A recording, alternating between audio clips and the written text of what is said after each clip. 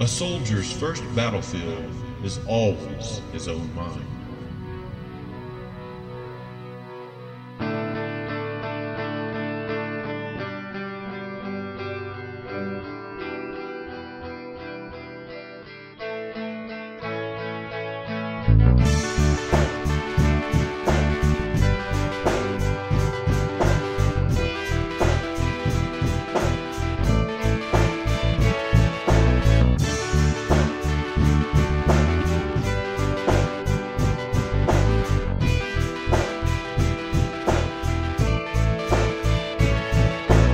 And we welcome you back to another edition of Drive Back the Night, an Andromeda series podcast.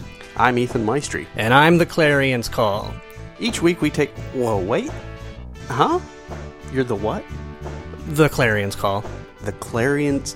What? How is that? I guess you've never heard me refer to myself that way, have you? No. Okay, well, I'll explain. That's actually my officially registered name, but my friends call me Ryan. Okay, that makes sense. Mm-hmm. So you're Android too, huh? What? As Ethan was starting to say, each week we take a look at another episode of Gene Roddenberry's Andromeda, and we pick it apart. We pick out the things that we like, maybe don't care for so much, but all in all, we usually tend to enjoy ourselves as we do this. This week we have this is number 42. It sure is, isn't it? Yeah. The Night, Death, and the Devil. Sounds rather ominous, doesn't it? It sure does. Yeah. This must be a pretty heavy episode. Before we get into that heavy discussion, Ethan, do you have a little bit of trivia and fun facts for us? I sure do. Okay.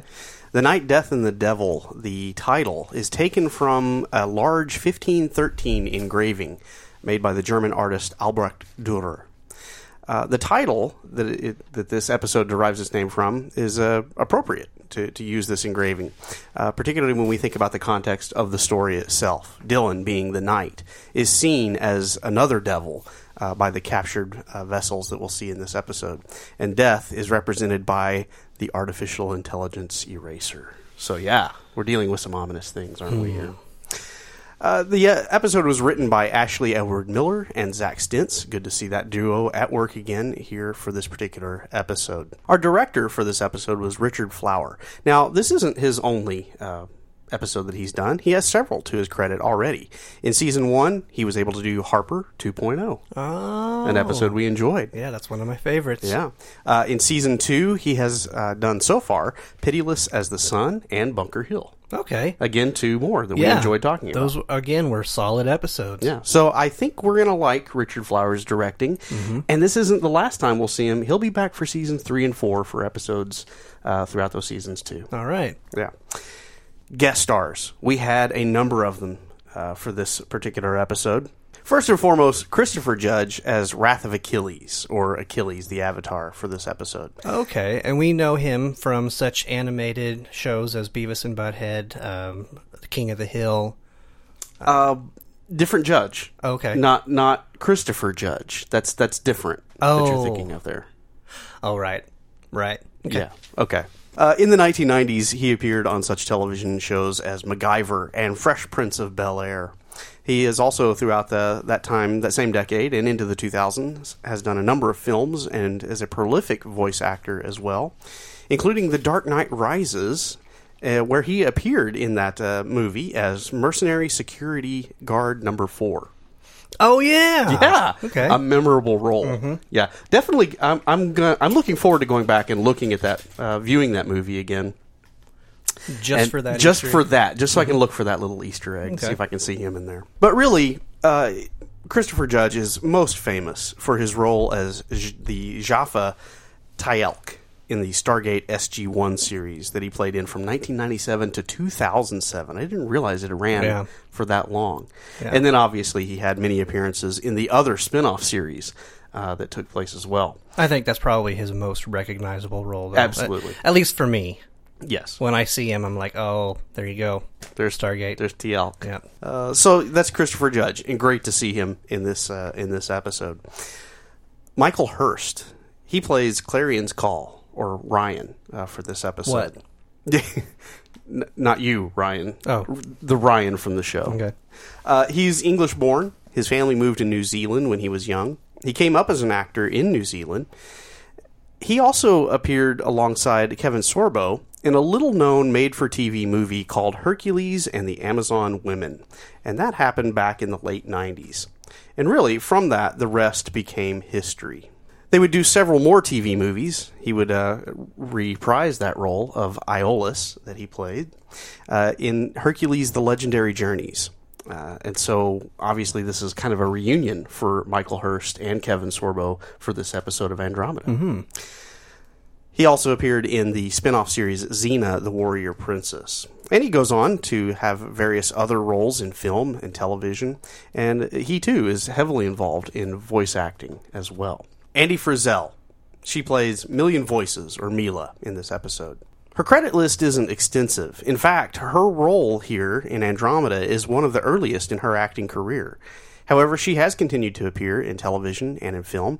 Most listeners that enjoy the Andromeda series enjoy their sci-fi, and I'm sure they may recognize her, even though she's under copious amounts of makeup, in the Stargate series as the Wraith Queen. Oh, okay. More Stargate. Yeah, absolutely. Awesome. Matthew Walker. He plays Secretary Phelan. He has extensive credits beginning in the 80s, and, well, even from before. But in the 80s, he appears in 21 Jump Street and MacGyver as well. He has numerous film and TV spots throughout the 90s, including appearances in The X-Files and the Stargate series also. One last thing I wanted to touch on. There is mention of of Tartarus, the system, in this episode.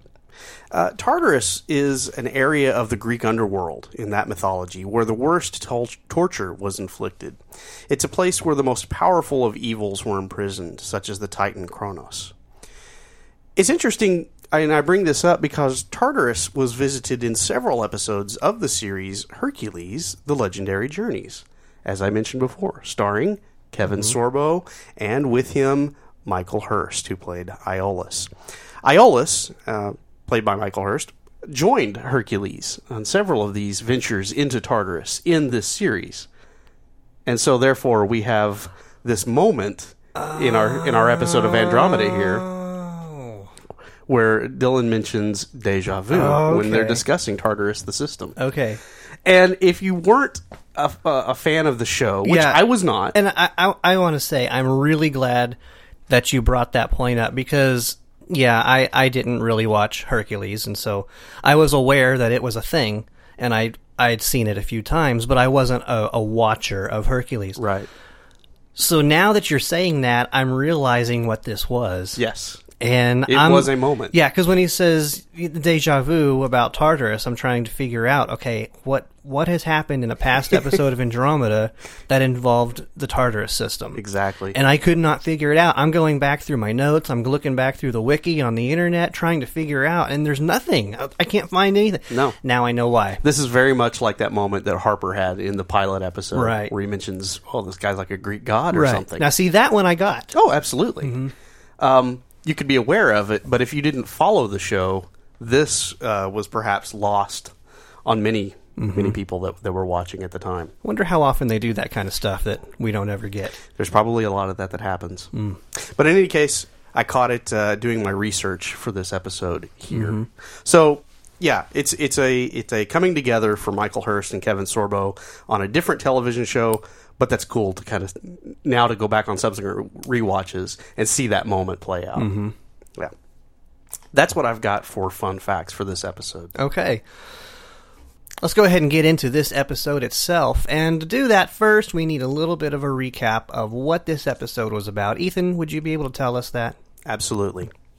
We begin with Becca and Harper getting ready for the signing of Casimir to the Commonwealth Charter. It's the 50th world. This should be a huge milestone to celebrate, but Dylan, Rami, and Tyr are nowhere to be found. And no one needs to know where they are, or what they're up to. They are, in fact, on a secret mission to recover a Highguard vessel, Avatar, named Ryan. His ship, the Clarion's Call, formerly a Highguard troopship, has been converted into a casino, and Dylan wants to free him and learn where a supposed group of Highguard ships are being held. Ryan doesn't exactly want to cooperate, which upsets Rami. He doesn't feel that there is any harm in letting those 50 ships remain prisoned in the Tartarus system. But Dylan has learned that the Nietzscheans, having tried for centuries to take over the vessels, have finally found a way to erase the current controlling AIs and conscript the ships for their own use. This would be a huge shift in power and could seriously jeopardize Dylan's efforts.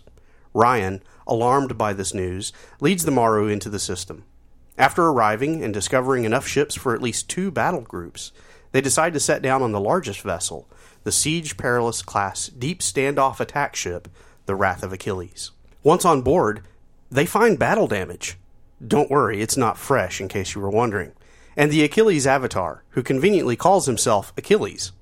After successfully bypassing his guard dog program, they announce their plan to liberate the lost fleet so that they can assist and strengthen the new system's Commonwealth. Got it? Everyone on board? Great. Hoist the main, set the jib, let's get out of here. But wait. Achilles might be persuaded, but he informs them that many of the other ships may not be willing to join. Sure enough, many, including Rami's sister ship, Million Voices, have their own concerns about how they have been mistreated over the centuries, even by the Commonwealth during the final days of the fall. They were treated as if they were nothing more than strategic assets. Dylan points out that they are strategic assets. A debate unfolds at this point, exploring the nature of these misfit AIs and addressing their concerns about whether they should be treated as slaves, soldiers, or partners. While that story unfolds, and while Ryan and Achilles hash out old grievances, Becca is trying to keep the fact that Dylan is away under wraps and trying to get the leader of Casimir to sign the charter. But the leader of Casimir insists on talking to Dylan. We don't really ever find out why it's so darned important for him to. He just does, because it's what leaders do in order to feel important. Becca stalls, shenanigans ensue, and Becca is finally able to get the leadership to agree to sign the charter. Back in Tartarus, the Nietzscheans have arrived in the system with their AI intelligence eraser. They board the Achilles, and despite the Maru and Ryan's best efforts, are able to get to the Achilles command deck and release the eraser into the computer, effectively dealing a death blow to Achilles and rendering the big ship vulnerable to Nietzschean salvagers. The other ships are angry at Ryan and the Maru for seemingly having just let this happen, but a dying Achilles explains that Ryan risked his own life to try and save him. Dylan begs Achilles to convince the fleet to join their cause, but Achilles explains that they don't need to be convinced, just given a choice, to join or not, after which Achilles dies. Ryan takes over the Achilles AI matrix, effectively controlling the ship in Achilles' absence. Dylan grants the ships the right to choose as they wish once they are free of the system. This is all they really ever wanted, and so all the ships agree to join the new system's Commonwealth. Good thing, too, as the Nietzschean task force arrives and gets set to mop up the remaining fleet. Million Voices makes the most of her freedom of choice and sacrifices herself in order to give the fleet time to escape. With Casimir a charter member, the Tartarus fleet found, and Ryan made captain of the Wrath of Achilles, things are looking up for Dylan and his grand scheme. The end. You know, you talk a lot about soundtracks in your favorite movies and TV shows. Oh, yeah. I don't know if the soundtrack in this episode was any good because I had my own soundtrack running the whole time. Okay. Yeah. Yeah. You want to hear it?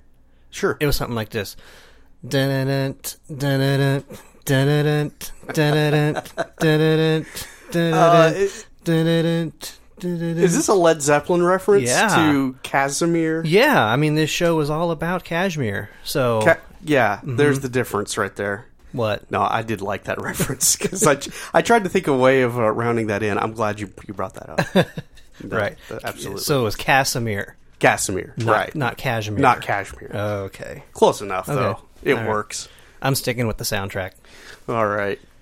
How would you like to afterward head out and let's go see an all-nude Perseid review, dance review? What's that? An all-nude Perseid dance review. Did you notice that? I'm not sure that I did. No. Okay, well, that's what Ryan offers. You know, Dylan shows up and he's just like, hey, I got a guy out on the main dock, you know, will you come with me? And he's like, no, dude, that's not my scene. Yeah. And then he says, but you might be interested in the all-nude Perseid dance review. All right. I'm thinking that, wow. Okay. What must that be? No, I don't want to know what that's like. I don't want to know.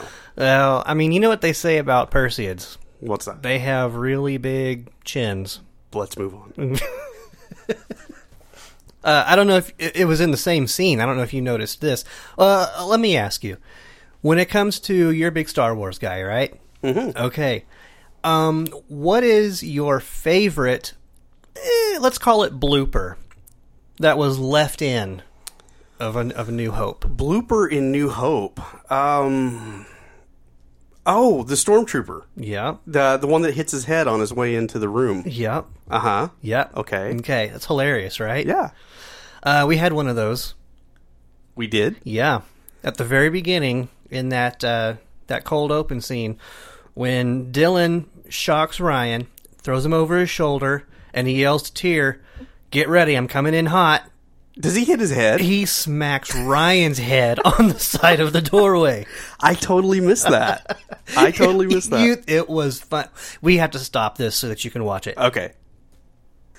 Oh my god, there was a sound effect. It made a sound. Was it a sound effect? Or, I mean, it makes you wonder, did they put that in post? Or is that actually picked up by the stage mics? I don't know. I mean, as loud as that is, I mean, you're obviously... Surely the guy's head... Surely Michael Hurst's head did not make that sound. I would hope Otherwise, the rest of the show, he would have a bandage on the side of his noggin. Maybe they filmed that scene last. Maybe don't. That's true. That's true. Production We don't know production schedules, order. yeah. That's right. But my gosh, I somehow think that may have been put in there maybe on purpose. Because you remember the next banging scene, of the head? The banging or of the head, okay. yeah. And well acted. I applaud that. Okay. But the next scene is him waking up on the bed, and they're concerned about his memory. Mm-hmm. So maybe that was kind of scripted out. Yeah, maybe if he wasn't an android.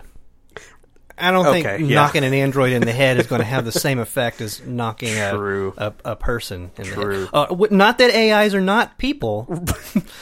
Well, that's a discussion for another 20 minutes from now. All right. All right, so I guess I had to filter out a lot of my opening because there was a lot of off-color references at the beginning of this episode. Yeah. The first one I had written down, I've decided just not to bring it. Well, I'm going to bring it up, but I'm not going to discuss it. Other than the fact that Harper talking about triangulum measles, man, it sounds like he had it rough. Yeah. And then beyond that, one of the other early things that happened is Rami talking about how androids aren't very poetic, but they're hell on wheels with a limerick. Would you like to hear one? Yes. And it struck me as funny, not necessarily because of the content, although 13-year-old me obviously enjoyed that. But in any case, it reminded me of Data in Next Generation having a very similar moment. And there once was a woman from Venus whose body was... Yes. Yeah. Yeah, so I thought I remember. I mean, even 7-year-old me was, I get that. Right. Oh, the playground. The things we heard.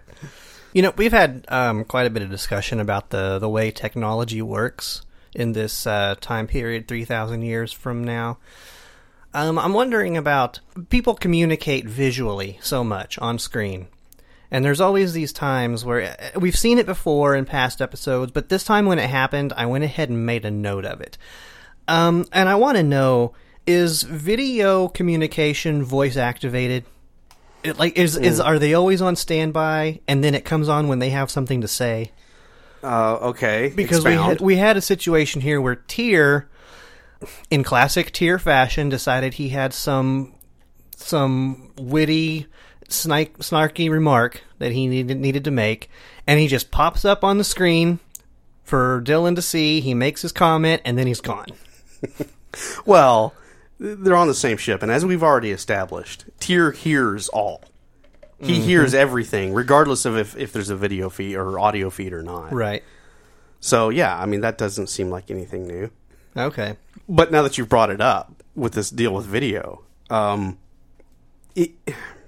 what I'm wondering now, after this episode concludes and the credits roll, I really want to know if someone's going to tell Dylan that Harper has generated a program that is able to recreate Dylan's very convincing image on video display. And simply by talking, that program mimics. And so you can broadcast yourself as Dylan Hunt anywhere in the universe, apparently, now. Are they going to inform Dylan that exists? Because this seems dangerous. Mm-hmm. Yeah, I kind of wonder why Andromeda didn't put a stop to this in the beginning. It's sort of counterfeit. Yeah. Yeah. And even if, for some reason Andromeda's on board with this whole thing, maybe the Casimirians are going to mention it. By the way, while you were away, do you know what the kids did? Yeah. We're cool with the whole Commonwealth thing. We're convinced. But there is this one little area. You might need to administer some discipline or sharpen that up just a little bit. It's interesting to me that Harper and Becca had all of that time to interact with the Casimirian Council and the leadership and go through this whole rigmarole of trying to get them to sign. Where was the ship? The ship never appears in any of those sequences, does it? The Casimirian ship? No. Or no, the Andromeda? on Andromeda. Andromeda never shows up on screen or anything to... And it always seems to show up as a hologram or on the screen to give advice or, even just play secretary. Yeah. Incoming call. Mm-hmm. There's none of that happening. It's just Becca and Harper on the ship.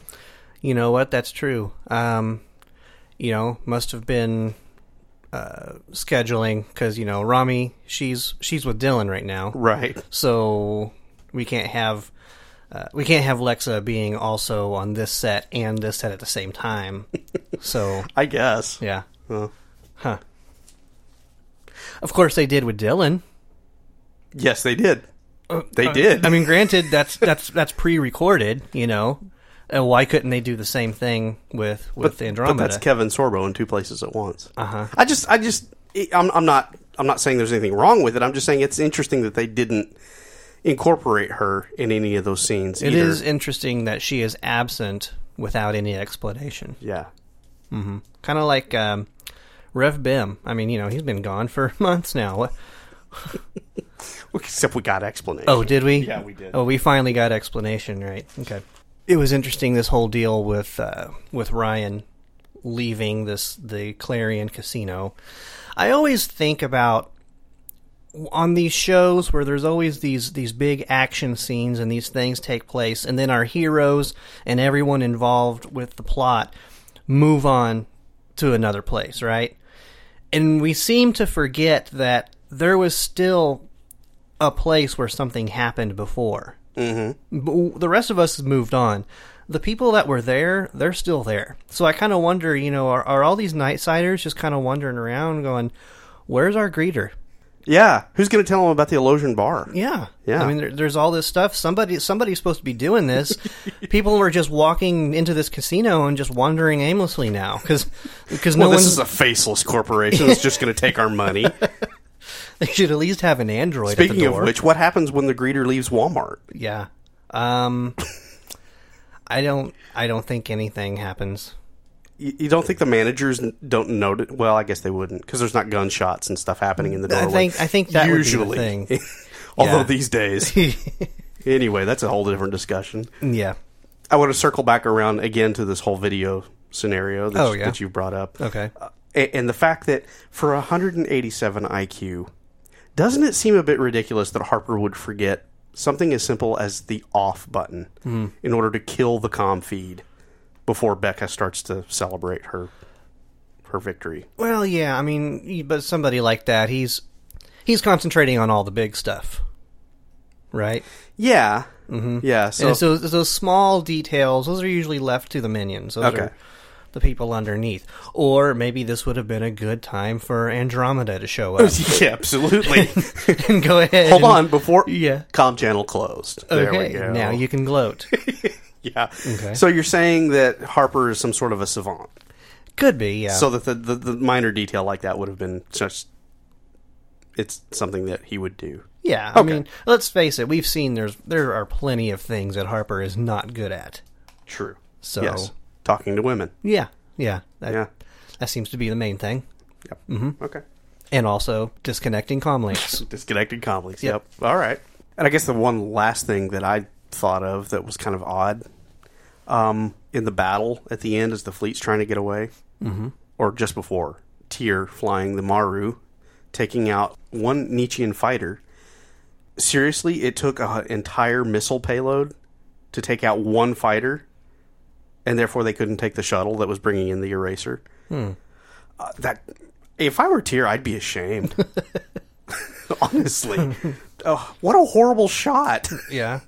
Well, I mean, that's the thing. That we don't know exactly how many that is, do we? We just know I don't it think took we've the whole heard, thing. no. It's the whole thing. But I mean, come on, they're carrying more than 2 or 3 missiles.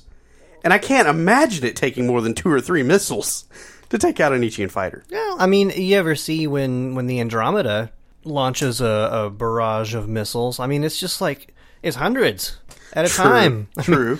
Well, let's say the Maru only has, 7 or 8. I mean, it was kind of retrofitted. Yeah, this isn't that's something that the Maru had when it first came onto the Andromeda. That was a later addition. Okay. Kind of makes me wonder how Becca got out of all those tight spots. No doubt. All those times before. No doubt. She didn't have any. I guess it has what? It has point defense lasers. Yeah. That's all they got. Which seemed to work quite effectively. Yeah. Or I mean, we have learned that if all else fails, you can always just explode your anti-proton tanks. True. Yeah. Okay, so, all right, maybe they didn't have that many missiles. Or, I guess, maybe we should think about how good was this pilot? Uh-huh. That's true. Yeah. Maybe that was the best Nietzschean pilot. Maybe so. Yeah. What happens now that he's gone? Well, I think the entire Nietzschean empire is going to fall. Well, that one pilot being taken out now. He was the hinge. He was the linchpin for the whole thing. All right. Well, maybe emptying that missile payload was worth it then. Yeah, and that also explains why Tyr wasn't so upset. Yeah. Okay. Because he knows this was a really big deal. Yeah. I mean, we got him, and it only took us 10 missiles? We should really be proud of ourselves right now. Right. Yeah. Okay. Mm-hmm. I guess I get to think of it that way. Okay, so let's talk about some of the things that actually happened and were important in this episode. One of the things, I guess, let's start off with something we may be forgetting, and I think it was because it was such a small part of this episode, but the B plot. You remember that? Right, there is a B plot. Yeah. So Becca's speech. Yes. There at the end, once she finally gets the Casimirian dignitary to come aboard the Andromeda, and then she delivers this incredible speech, right? Mm-hmm. And just really turns his head on this whole thing. Yeah. So that speech, what did you think of that speech? To be honest, it kind of reminded me of something that you do, Ryan. Okay, what's that? At times, when you're in trouble, and I've seen you in trouble, our families have spent some time together. Sure, yeah. There's something that you do, and it goes something like, well, in my defense, I did screw up. Okay. I am wrong. And that very much felt like what Becca was doing here. And nothing about her speech really, to me, spoke of, okay, well, these are well-meaning people, and I should, give them a pass. There's nothing that can be forgiven about what Becca did. She made a huge mistake. And in any other situation, I think a leader or a government would be completely turned away and lost. In this case, it'd be a lost cause. Didn't it to you kind of come across more as, if you don't want us and we don't want you? Yeah, that is true. I'm just not really sure at what point in that speech something in his head clicked that made him think, yeah, in spite of all that's happened, I want to go ahead and sign on with these people. Yes. I think I would have been more like, thank you for wasting my time. I'm going to go back to my safe planet now. Where we don't deceive each other. Yeah. I talked earlier about the soundtrack. This was one part where I actually did pay attention to the soundtrack of the episode. Okay. And I think it was all about the soundtrack, because I don't actually think it was a soundtrack. I think it was actually music that was being played on the Andromeda. Oh, like Rami was, or Andromeda was helping out. Yeah, because you know how music can be powerful. Oh, yeah. It can really draw out emotions you didn't even know that you had Yes. for something, right? Yes. Okay, if you listen to that music and you watch the delivery of that speech and the way he receives that speech, the musical cue is perfectly in time with when he turns his head up. Yeah. And you can see it in his eyes. Mm-hmm. Yeah, I'm falling for this. I mean, yeah, I'm going with this. I'm on board with this. Yeah, exactly. That's an excellent point. Right. Yeah. And very much tongue-in-cheek, but but yeah, I get it. Because obviously if you're listening to the words... I mean, honestly, if I tried this with my wife, what do you think the result's going to be?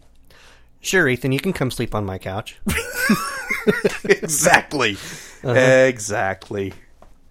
Something else that I feel like we could discuss and explore maybe just a little bit more about the universe in AIs interacting with each other. We had this moment where Rami and Achilles are interacting in the Matrix together. Yeah. There's this interesting exchange that they have in discussing that moment that Rami was caught in for 300 years versus Achilles' perspective existing for 300 years at Tartarus, basically. And Rami, she gives the speech there about it being the longest moment. Well, not really a speech, but she makes the comment, it was the longest moment of my life. Achilles just makes the claim, did you experience the moment? Did you fear throughout the 300 years? Or was it just a moment for you? And Rami says it was the longest moment of my life.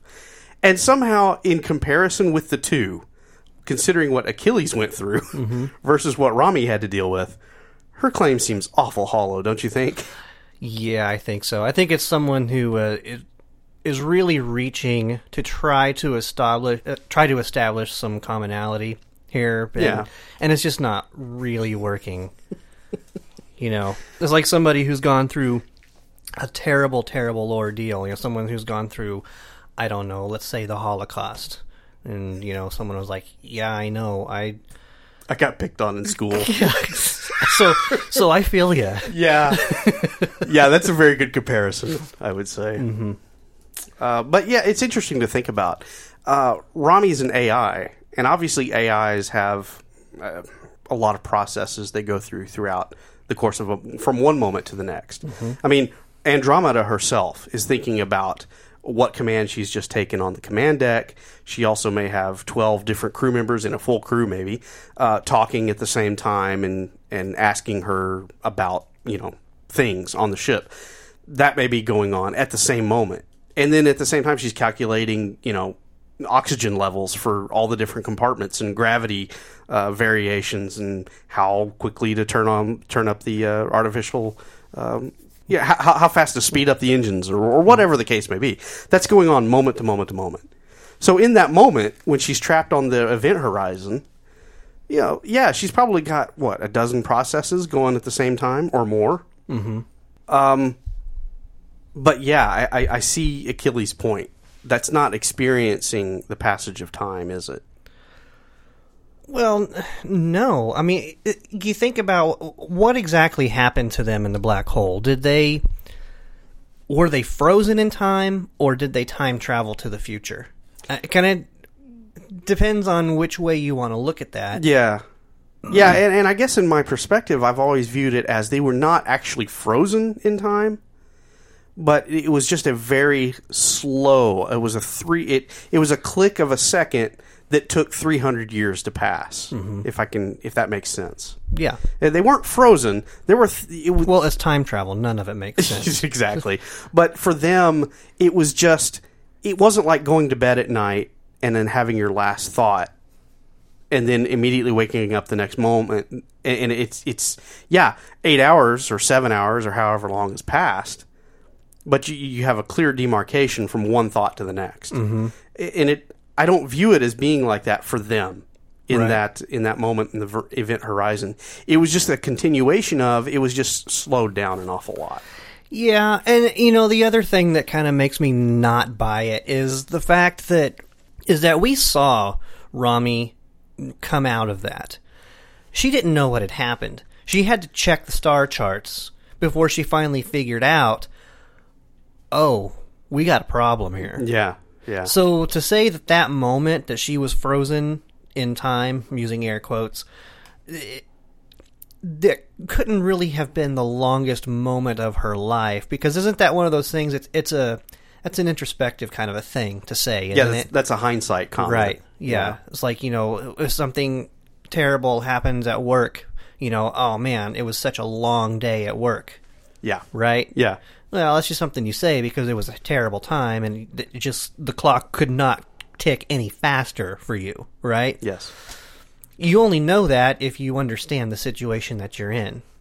Yeah. If you use the example of going to sleep at night and then waking up the next morning, you're not really aware of the passing of the time while you're sleeping. Exactly, yeah. Yeah, and I think that's the point you were trying to make. Yeah. And I think you made it. I just reused it to suit my own purposes.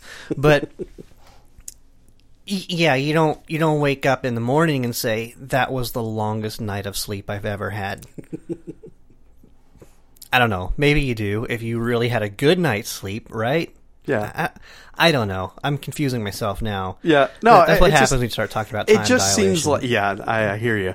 I'm just saying it was interesting that Achilles was able to call her out. Yeah. As you're trying to pass yourself off as, 300 years, it's been the same for you. It hasn't. Mm-hmm. It was 2 years ago.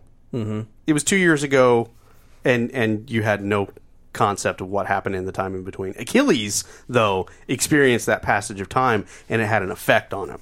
Right. And the rest of the fleet. Yeah. Something that we talk about quite a bit on this show because the show kind of requires us to. Slipstream.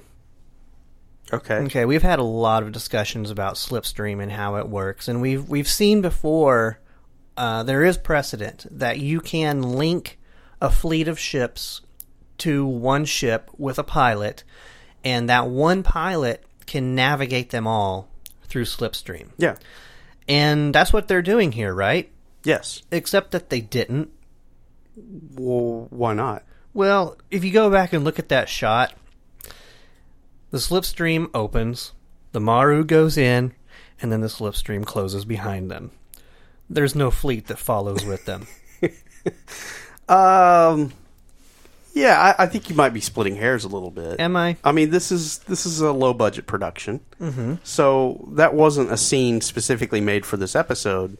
That was probably stock footage of the Maru just going into Slipstream. Okay, I can accept that. Okay. And I'm not saying that they have to make all the models and do all the CGI to actually have all of these 50 or 47 for however many ships are left over, yeah, going into the Slipstream. I'm not saying that that's necessary, but just don't show the portal closing behind the Maru. So if that's footage that you have and you want to show that, then just show the Slipstream opening, show the Maru going in, and then cut away now. Right? Or do like they do sometimes where you don't even have to show an exterior shot. Yeah. Just everyone's inside, and then all of a sudden you kind of get that... And everybody kind of shakes back and forth, you know, wishing they had seatbelts, but of course they don't. They don't. Yeah. No, I hear you. So basically you've got an editing gripe. I guess so. Okay. Yeah. Yeah. Well, I mean, understandable. Understandable. It just takes the whole premise of that conclusion and turns it on its head. It says, yeah, we took all these ships that have been stranded and we brought them back through the Slipstream with us. No, you didn't. Because we saw you leave them behind. Oops. Now you got to fly close to that dwarf star again, and Oh no, the Nietzschean fleet took them out at that point. Oh yeah, they got left behind. That's right, they're gone. You're right. Wow, except this is even worse than I thought. Yeah, no, except that you're wrong. Okay, it's just you're hung up on an editing. Well, error. no, I'm right. You're right. Okay. It's just that it's not what happened. Yeah. It's not what we're led to believe actually happened, even though it's what I saw. It wasn't what we were shown. Yeah. We've been told but that's not what we were shown. Right. I guess it's true that they say eyewitness testimony is the worst. Because I'm going to tell you right now, I know what I saw. Right. But by the end of this episode, no. It's They clear. got there. It's clear. They got there. Right. Yep. All right. Another question that I had was, we find out here Dylan wants to find Ryan, the Clarion's Call, right? Because they need his help. They know that the Nietzscheans have been trying for some time to figure out a way to erase the AI off of these ships. And now they have found a way to do it. I want to know, how did Dylan know that? I guess it happened because it had to. Oh, okay. Because it needed to. Oh, okay. So in order for this story to happen, we just had to already assume that somehow Dylan had intel. Yes. All right. And we don't need any further explanation for that. Why would you expect it? I don't know. I mean, yeah, no, Okay. Ryan, Oh, come okay. on. I'm sorry. It's like your whole thing with Slipstream, Right. Which I thought was where you were going earlier. I mean, Slipstream it takes as long in Slipstream to get to a place as it has to, right? right. As long as the plot requires. Right. Well, that's exactly what's happened here. Okay. Dylan has that because he has to have that intelligence. Okay, so Slipstream in Andromeda is as the turbo lifts are to Star Trek. Yes. Right. How long does it take to get somewhere? As long as the long conversation needs to be. Exactly. Okay. and another thing that I thought was interesting was that when they're talking about going to get these ships, the reason they want to get these, I mean, this is, if the Nietzscheans get a hold of these 50 High Guard ships... Well, not 50.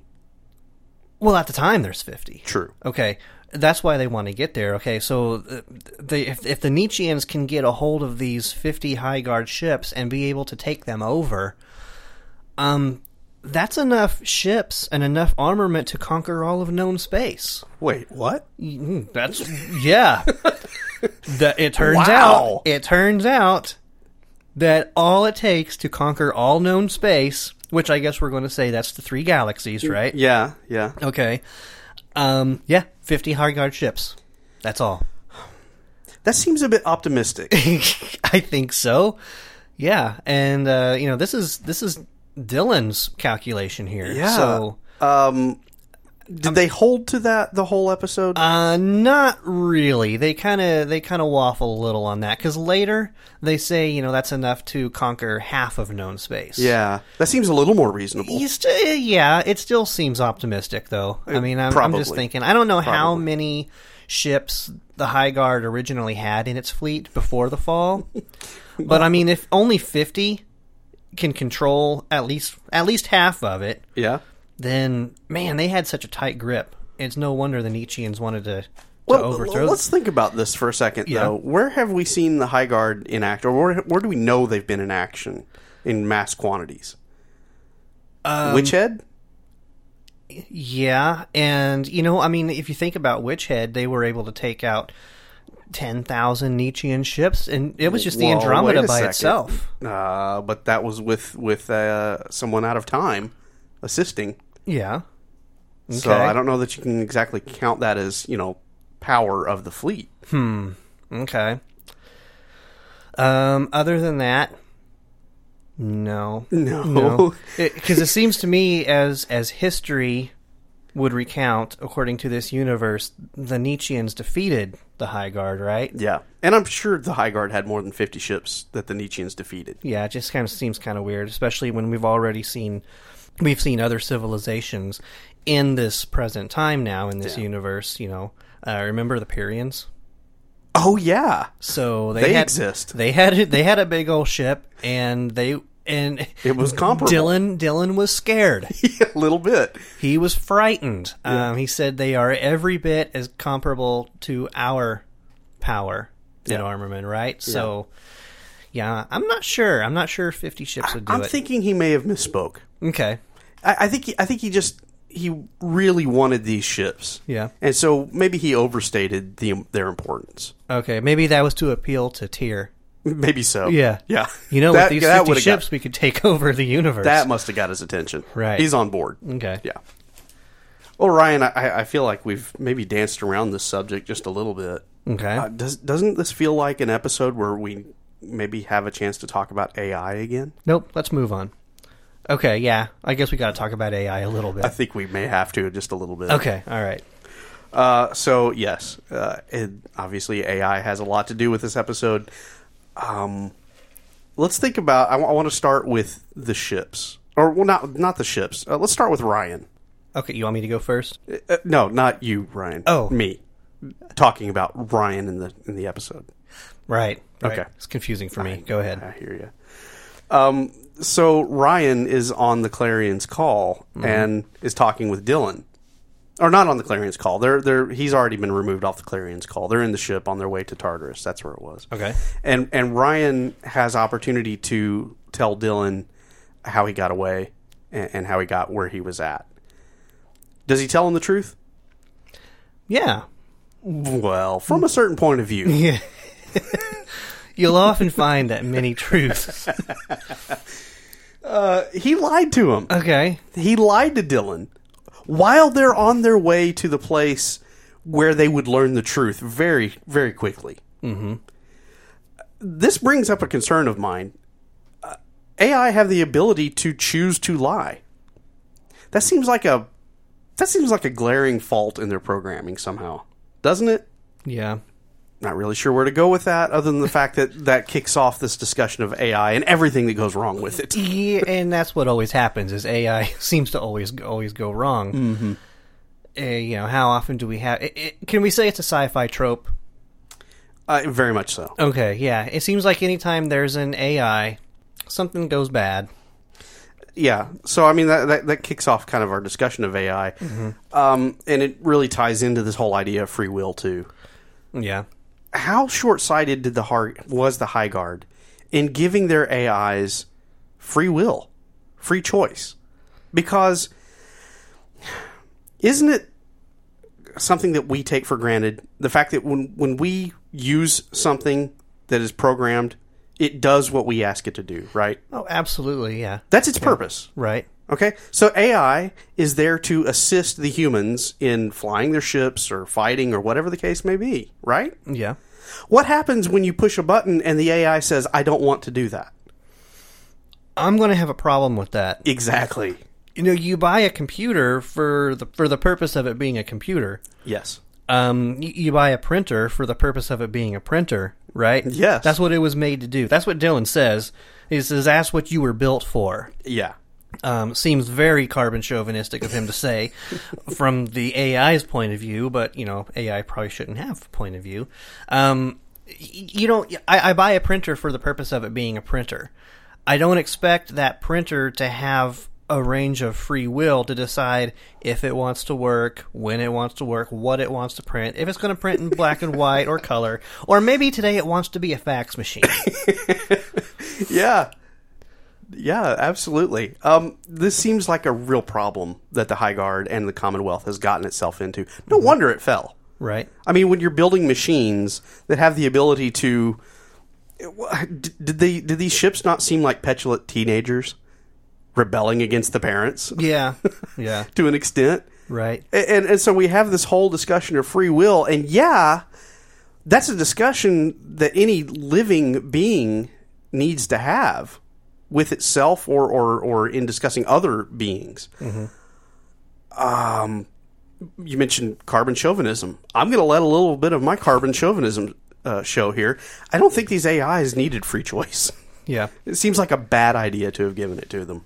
Well, I mean, if it's one thing if we're going to assume that this is some sort of the way that the technology improves and it becomes self-aware, it's like a rise of the machines kind of a thing. If humans didn't actually create them to be that way, it just kind of happened, then you have the whole moral and ethical question of what do you do with them then, if at that point you decide that they are sentient, they're living, right? And apparently that's what they've done here. I mean that they decide that they are living and they are sentient for the most part, right?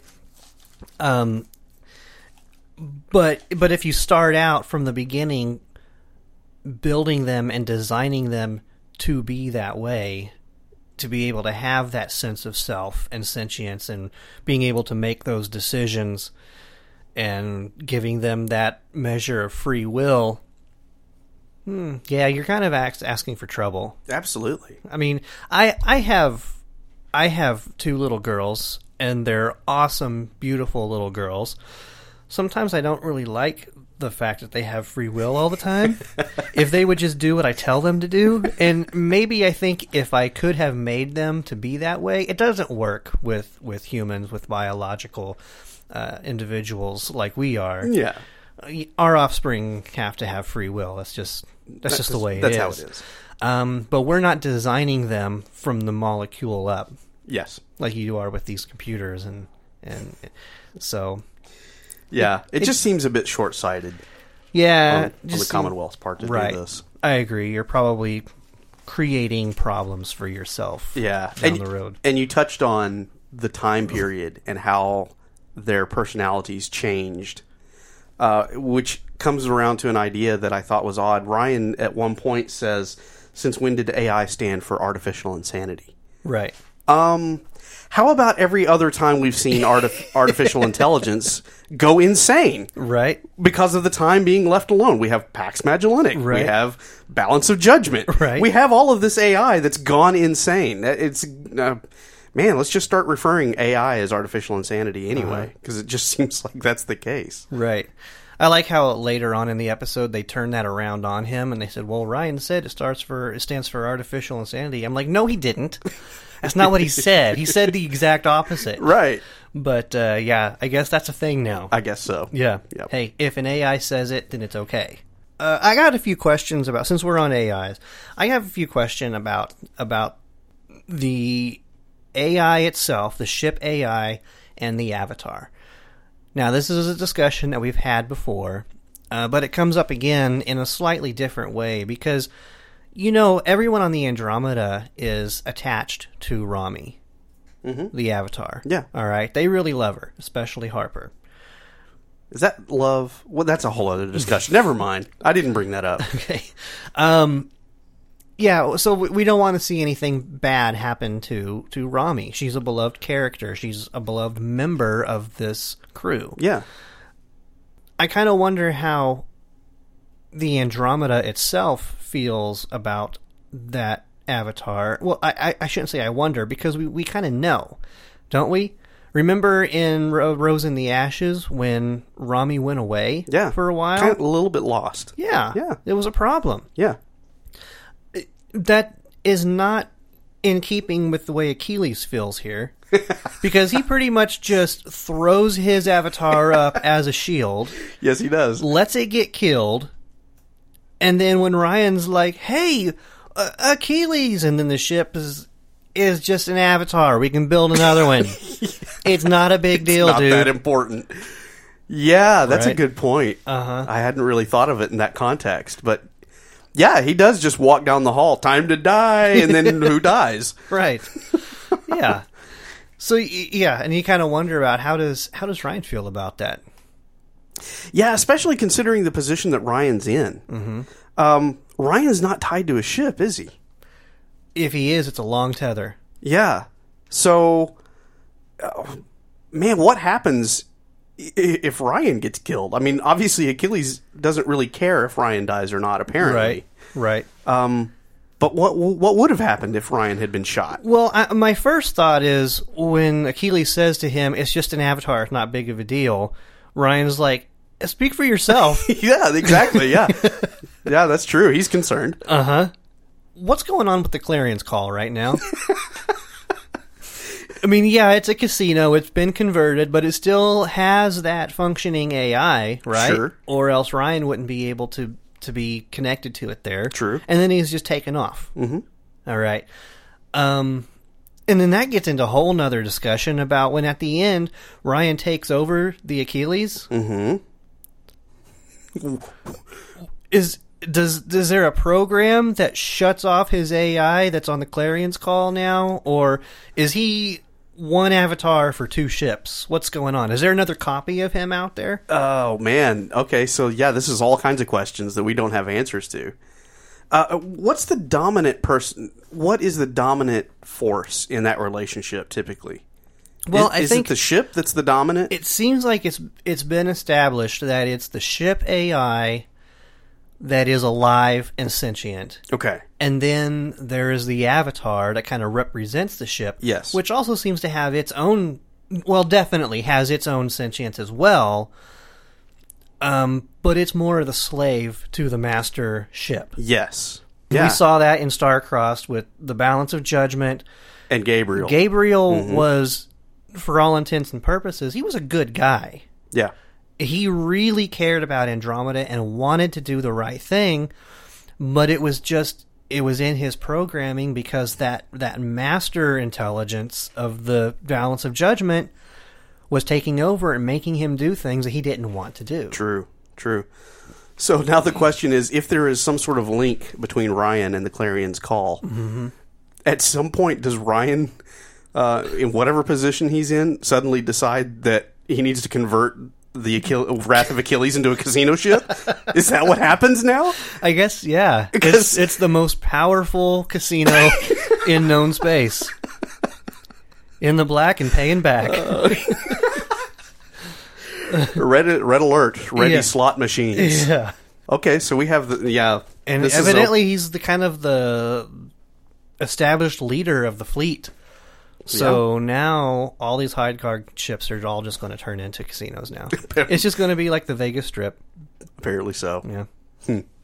Well, and so now thinking about Ryan in charge of the Wrath of Achilles, how do you feel about that, Ryan?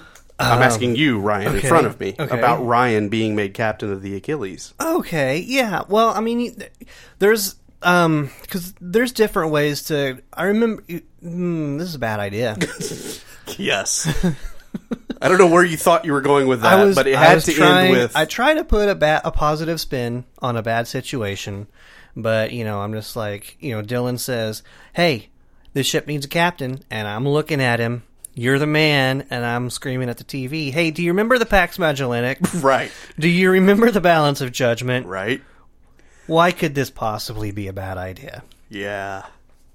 It's funny how this episode completely takes the precedent that's been set as far as AI being in charge of itself, and completely tosses it out the window. Yeah. Just with those two episodes. Mm-hmm. Because what was it that Dylan did with Rami at the end of the one with the Balance of Judgment? Yeah, in Star-Crossed, Rami was terrified. She wanted to be dismantled and erased. Because she was terrified that if this could happen to him, that it could happen to her. Mm-hmm. And Dylan assured her that's not going to happen because Gabriel, the Balance of Judgment, didn't have a heart. And you do, because I'm your heart. I'm your captain. That's a difference. The Balance of Judgment didn't have a captain. Yeah. And because of that, it went crazy. It lost perspective and went crazy.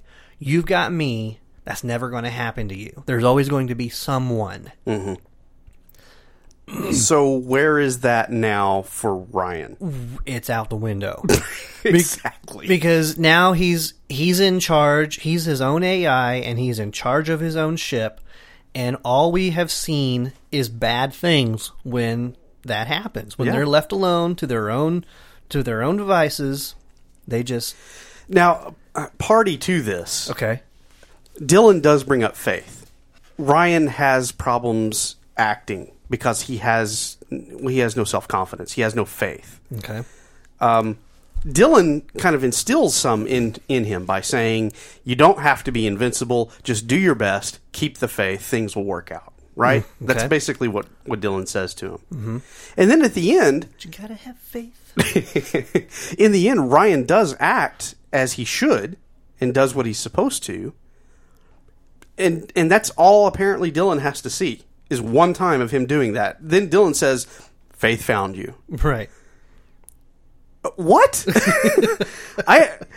One act? And your confidence is fully invested in this AI who was an inferior product built by Nightsiders, whose dominant personality could at some point be caught up by a casino ship that will convert your warship into a floating entertainment spot. Mm-hmm.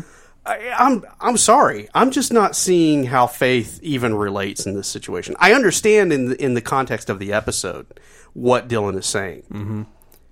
Again, precedent has been set, though, that totally would undermine any faith that you could put in Ryan. Right. I think what Dylan should have said was, "This is a good start. Yes. Now let's go find you a human captain to help you out here." Mm-hmm. Absolutely. That is absolutely what should be done. Mm-hmm. But it isn't. No. Okay, I think that's something we could go on and about for hours. Something tells me we may have this discussion yet again. We always say that we'll probably discuss this again, and we always do. Yes. So we'll probably discuss this again. Let's go ahead and go over our quote for this episode, okay? Do you want to do that? Let's do that. All right. "A soldier's first battlefield is always his own mind." Admiral Costanza Stark. Hey, I know that person. Yeah, we've seen her I can put before. a face to that person. Yep. Yeah, we sure have. We've seen her before. Yeah, and as far as the saying goes, I mean, obviously that is something that, particularly in the last probably 20 or 30 years, here on Earth, in reality, we have seen that play out. Because, I mean, how often do we hear of programs where it's not simply enough to conscript a person and put a gun in their hands and tell them to fight for you on a physical battlefield. So much attention now is given to training, and not just training them how to fight, but building bridges in a soldier's mind so that it can tear down certain walls, so that they aren't, they don't have maybe the moral compunction about taking a life and things like that.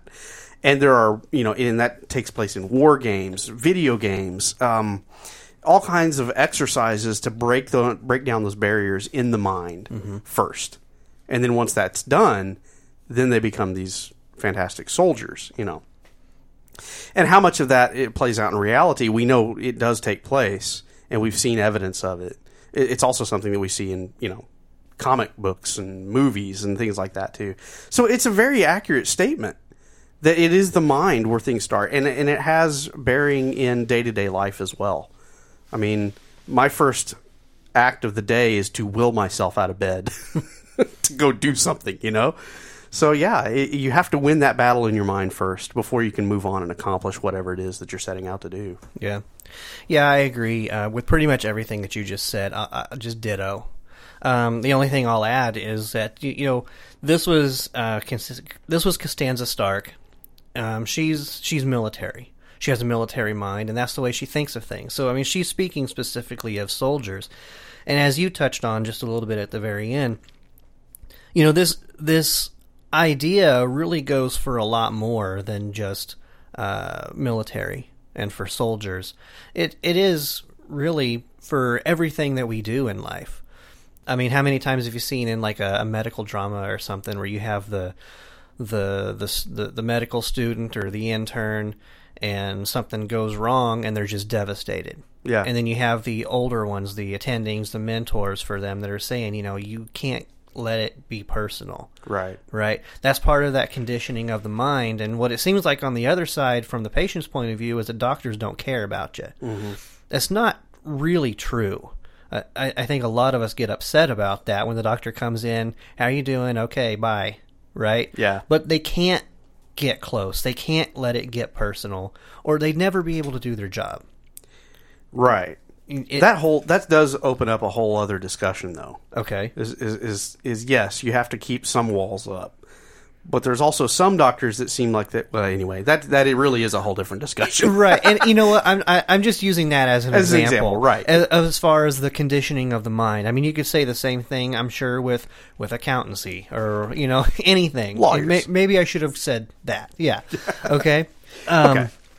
But just the point being that in just pretty much anything we do in life, if you're going to be good at it, if you're going to be successful, you've got to have that mental condition for whatever that may be. Yeah.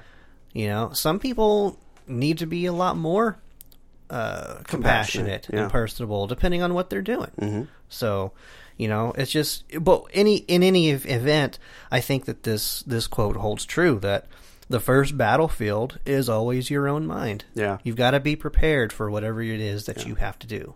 Yeah, I will say, we've had several of these quotes in the last few weeks, or the last few episodes that we've reviewed, that I didn't really give much thought to, but I thought this one really did apply extremely well for this episode. Sure. All right, so I think we've talked it to death now. Let's go ahead and wrap it up. Ethan, I'll put it to you. Just the Night, Death, and the Devil. What are your feelings on this episode? Final thoughts. You know, I really did like this episode. I enjoyed watching it. I've watched it, I think 3 or 4 times, getting prepared for this discussion. And enjoy it every time I see it. It's great.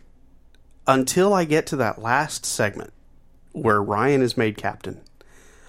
And at that point, you were talking about screaming at the television. I mean, that's almost the reaction that I would have had to this in every rewatch. It gets to the end, it's just like, nope, not going to turn out well. You know?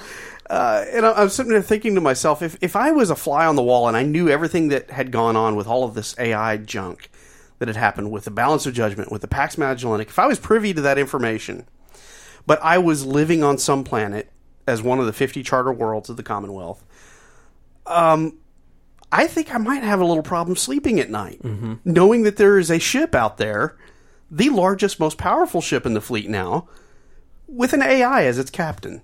It would bug me just a little bit. Yeah. And it's a good episode. Definitely watch it. It's a fun episode to watch. There's a lot going on. But I really have a problem with how it kind of forgets itself.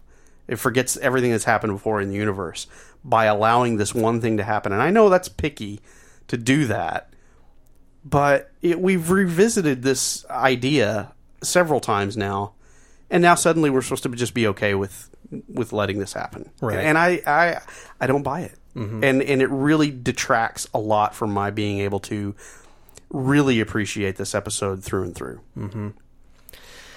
Yeah, I agree that is a pretty big problem. It's like you say, because we already have seen this happen. We've seen what happens when an AI is in charge of itself, and it's bad things every single time.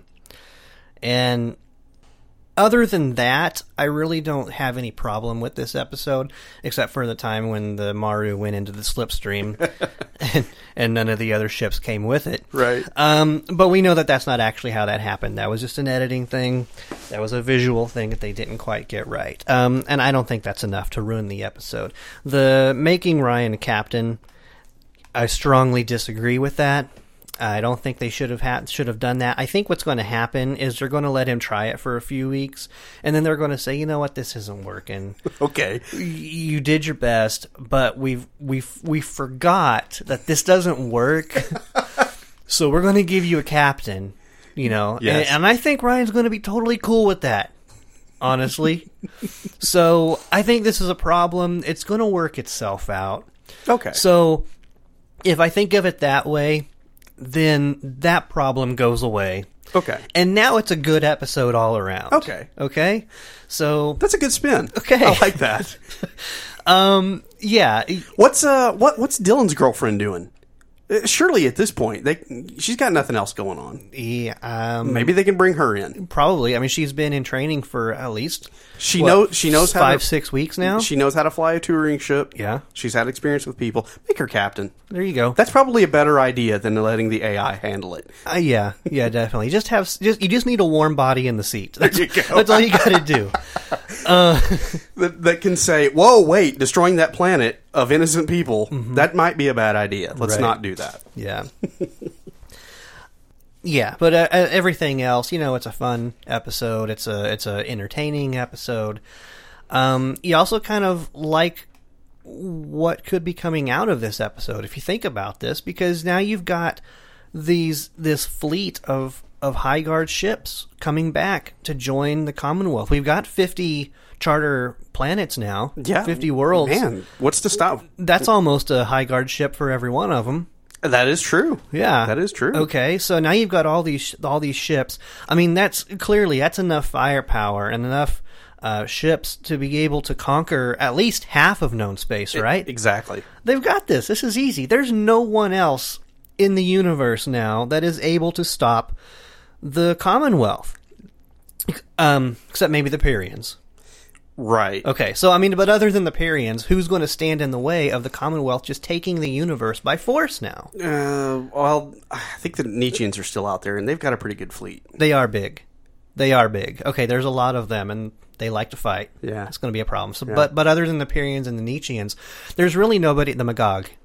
But Well, yeah, that's beside the point. They're still coming, though. it's a pretty big plot point. I mean, so we got to. You're right. Okay, all right, but yeah. So you've got the Pyrians, the Nietzscheans, and the Magog. But other than that, there's nobody else that really seems to be that big of a. What about the Calderans? Yeah, the Calderans. They cause a lot of havoc and bloodshed. So, but other than that, really, who is there? Yeah, you've got the Pyrians, Nietzscheans, Magog, and the Calderans. That's all you've got, and the Genites. And so forgot about them. But I mean, that's pretty much all there is. You've got the Pyrians, the Nietzscheans, the Magog, the Calderans, and the Genites. And once you get through those, there's really nobody else. Ryan, how could we have possibly forgotten the consensus of parts? Yeah, that's a big one, huh? Mm-hmm. Okay. Okay. But still, they've got almost 50 of them, right? Yeah.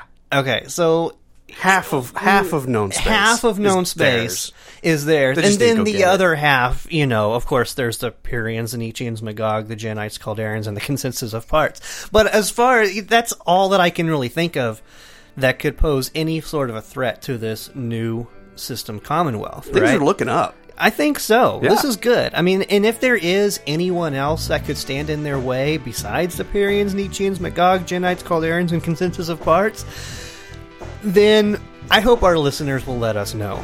Yeah. And if you would like to let us know who else is possibly out there, we'd love to hear from you. Send us an email. You can do so by sending it to drivebackthenight@gmail.com. We're also on the social media using the handle @AndromedaPod on both Facebook and Twitter. Our website is on Podbean, www.andromedaseries.podbean.com. We're on iTunes as well, and we'd certainly appreciate it if you listen there to subscribe and to give us a review or some stars. We definitely do appreciate that.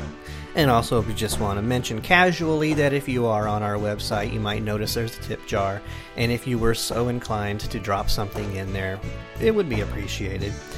Good thanks to our big friend Doug Anderson for lending us his voice once again for the opening quote of this episode. We are an Age of Geek production. That's www.ageofgeek.com. Check them out. I hear rumors that podcast may be coming back to life. Rumors of its demise were grossly overstated. Yeah, could be. So look for that. I'm just going to plug that real quick. And we hope that you will join us back here again next time when we discuss the episode of Andromeda, Immaculate Perception.